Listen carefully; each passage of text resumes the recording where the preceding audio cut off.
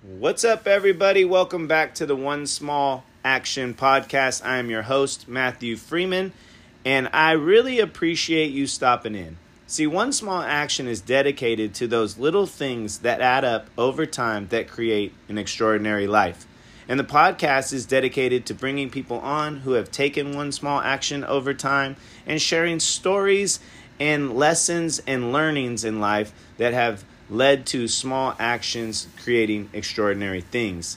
This is what I've found out in my 43 years of life thus far, and this is what I want to share with you. So thank you for popping in. If you get some value out of the show, please share the show. That's the only way it grows. I don't market this show whatsoever. So screenshot it, throw it in Instagram, tag me, tell me what you liked so we can bring more of that content. And without further ado, let's get to today's show.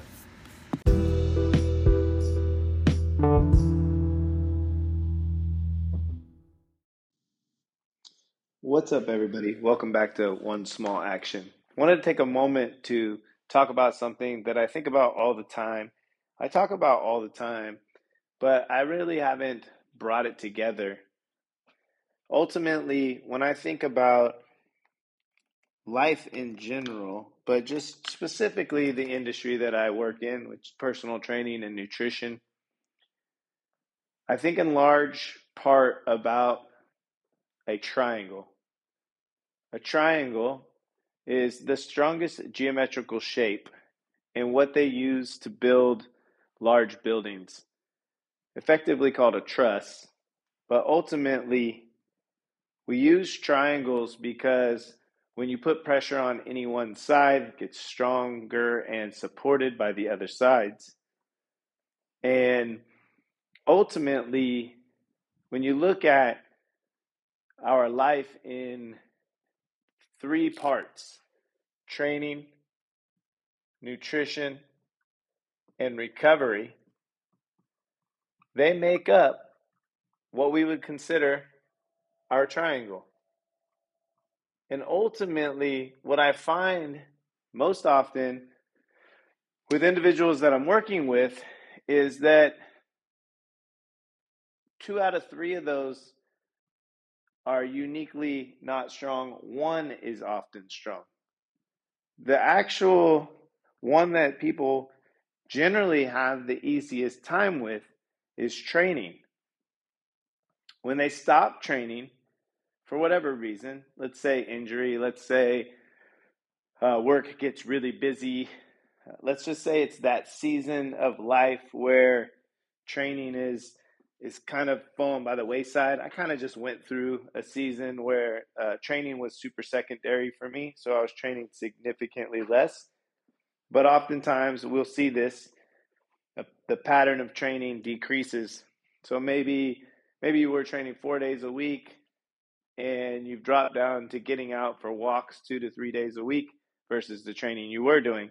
Often when training decreases, I see an adherence to nutrition increase. If I'm not training, I better watch what I eat. Part of that is because when we train hard, we have this reward system. I trained really hard so I could eat this. But part of that is just because at the same time, we're not uniquely as hungry because we're not burning as many calories. And ultimately, we freed up some time, our training time, where in that available time, we notice, hey, we can go shopping, maybe we can cook, maybe we're not eating on the go.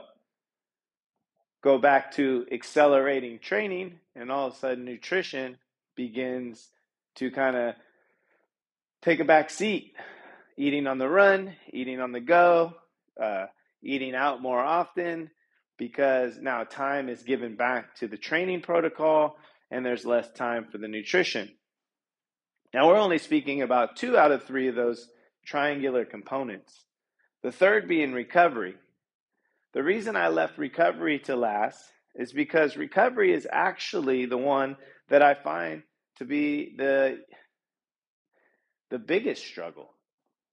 Recovery could be everything from number of hours you sleep per night, detachment from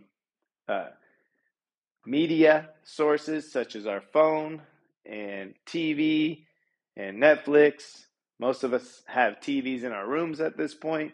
This constant connectedness, recovery from a workout. I see people train really hard and just hop in a car and take off. There's very little cool down. There's very little warm up, if any. There's very little stretching protocol. The post-workout meal is often something eaten on the run and forgot about and waited till dinner. Never mind. Often you wait till dinner. So recovery from a workout, meaning being appropriately hydrated, eating post-workout, the amount of nutrients necessary for glycogen replenishment, the stretching, the warming up, the cooling down, maybe cold water immersion, maybe sauna, maybe certain supplements, but most importantly, sleep, and most importantly, disconnecting, some form of down regulation. Maybe it's a breath protocol before bed. This constant state of fight or flight is something that I see many clients living in. We compound that with coffee, guilty, anxiety maybe through the roof, and the training is up, but the recovery is down and the nutrition is so-so. And we ask ourselves, why are we not getting results? But if you only have one side of a triangle, then it's just really a flat line and it can't really support much. And if you have two sides of a triangle, the triangle, yet again, won't be nearly as strong as it has the capacity to be because it's missing a side. So when weight is pushed down upon it, it doesn't have that third factor pushing against it, making it stronger. Ultimately, for the optimal situation to produce the most optimal benefits, we need all three sides to be optimized to their greatest capacity. Does that mean it has to be perfect across the board? No. But does it mean that there needs to be intention giving to each aspect? Yes. So if you can place some intention toward recovery, toward training, and toward nutrition, your progress will substantially increase. Now, I realize you only have so much time. So we tend to prioritize training. And like I said, nutrition suffers and recovery suffers. But that's mainly because what I see is an all or nothing mentality. So we go from no training to 5 days a week, or we hang out in the gym a little bit longer so it feels like a longer workout. So you got to think, like, if I have an hour and a half to devote to my overall health and wellness per day, then you could take a look at it and go, okay, I can get a 45-minute training session, 15 minutes of recovery, and 30 minutes to devote to make sure my meals are put together on training days. On non-training days, I can put 45 minutes towards recovery and 45 minutes towards nutrition, or an hour towards nutrition and 30 minutes towards recovery. Therefore, each is touched upon on each day. If you choose to put a walk-in on a recovery day, that can kind of, you can kind of call it training, but not really. For some it is. But you get the picture. So in a training day, and I have 90 minutes, I go 45 minutes of training, 15 minutes of recovery, and 30 minutes on my nutrition. And on a non-training day, I can go an hour towards my nutrition and 30 minutes towards recovery, or 45. But I work within the 90 minutes a day that I've given myself. And if you say, hey, I only have 45 minutes a day, then you take a look at that and go, all right, I'm going to put 30 minutes towards working out, 10 minutes towards nutrition, and 5 minutes towards recovery. And on a non-training day, maybe I'll put 30 minutes towards nutrition and 15 minutes towards recovery. It can still get done because you're optimizing what you have, and optimizing what you have more consistently and more frequently and stringing days together will lead to the victories. Plus, you're touching all three components of the triangle.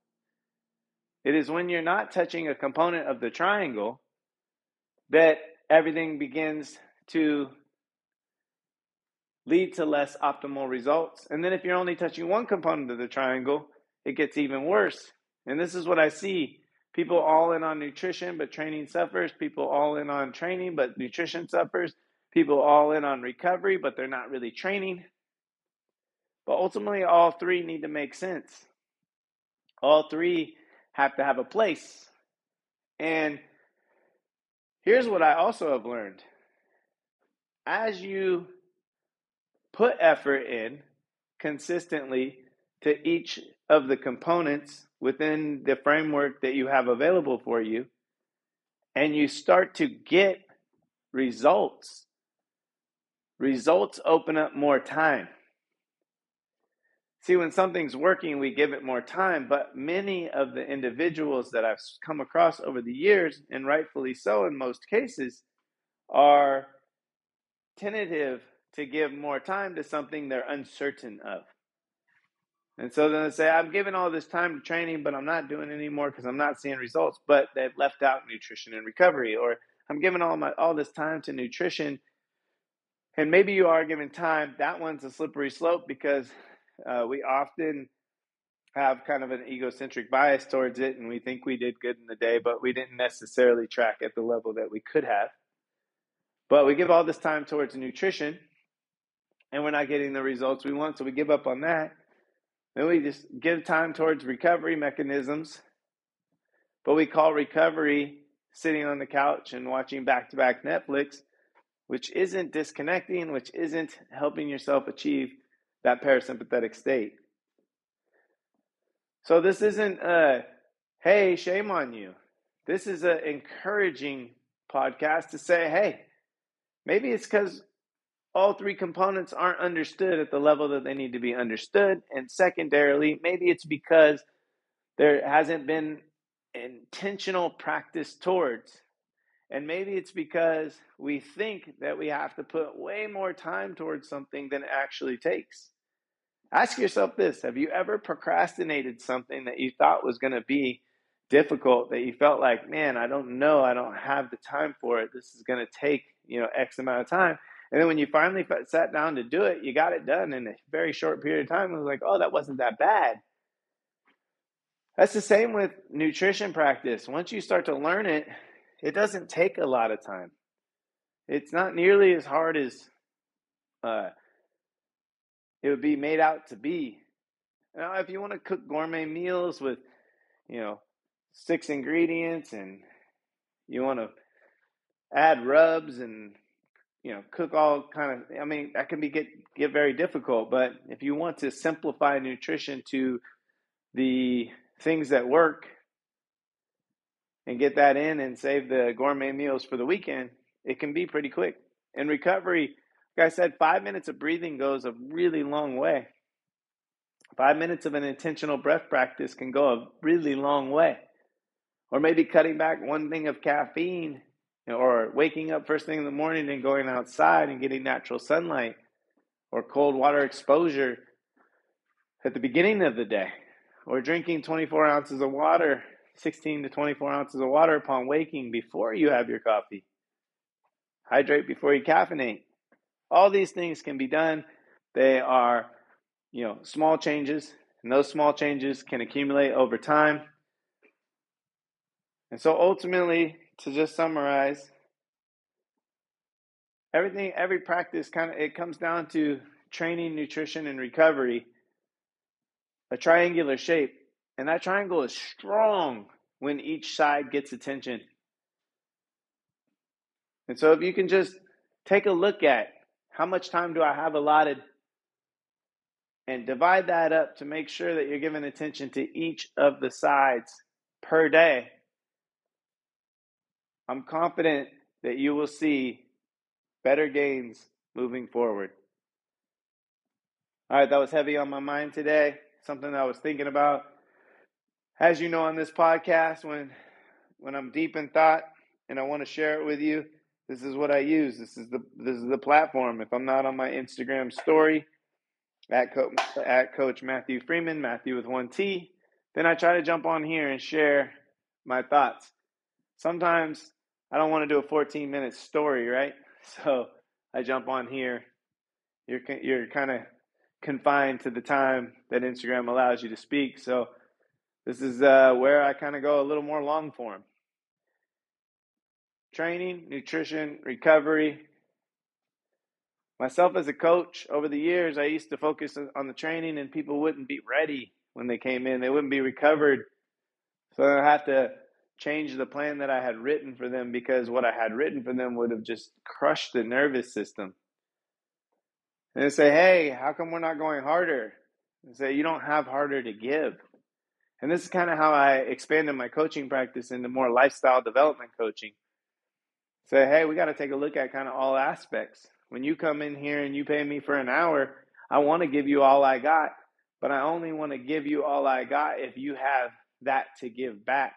And if you don't have that to give back, then it's irresponsible to just pound on the nervous system and the body. And that's kind of what led me to being more of a personal development coach and trainer. I had this standard of say, hey, let's go for a walk. You don't have it today. That was important to me.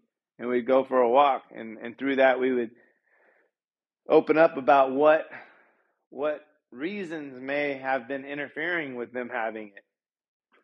And then we would try to tackle that stuff so that next time they came in the gym, we could tackle the big stuff, or the stuff that we call training. Anyways, thank you guys for listening as always. I love y'all. Keeping me going, a lot of times. Every single one person that pushes play just keeps me going. Keeps me wanting to learn, keeps me wanting to teach. So thank you for being here, and I look forward to talking to you again soon.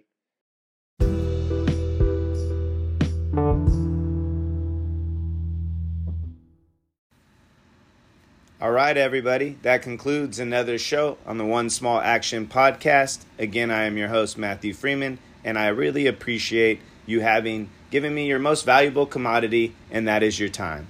If you did enjoy the show, I'm just going to remind you one more time, the way that you can help me out is to share the show. Let others know about what you liked. Let me know about what you liked. Or you can head over to Apple iTunes and give me a review. A 5-star review helps the show get seen. In 2022, my goal is to show up a little bit more often for you and provide a little bit more of that content that you've grown to love. So thank you again for joining in, and until next time, have a wonderful day. And remember, take one small action at a time, and it will lead to extraordinary things.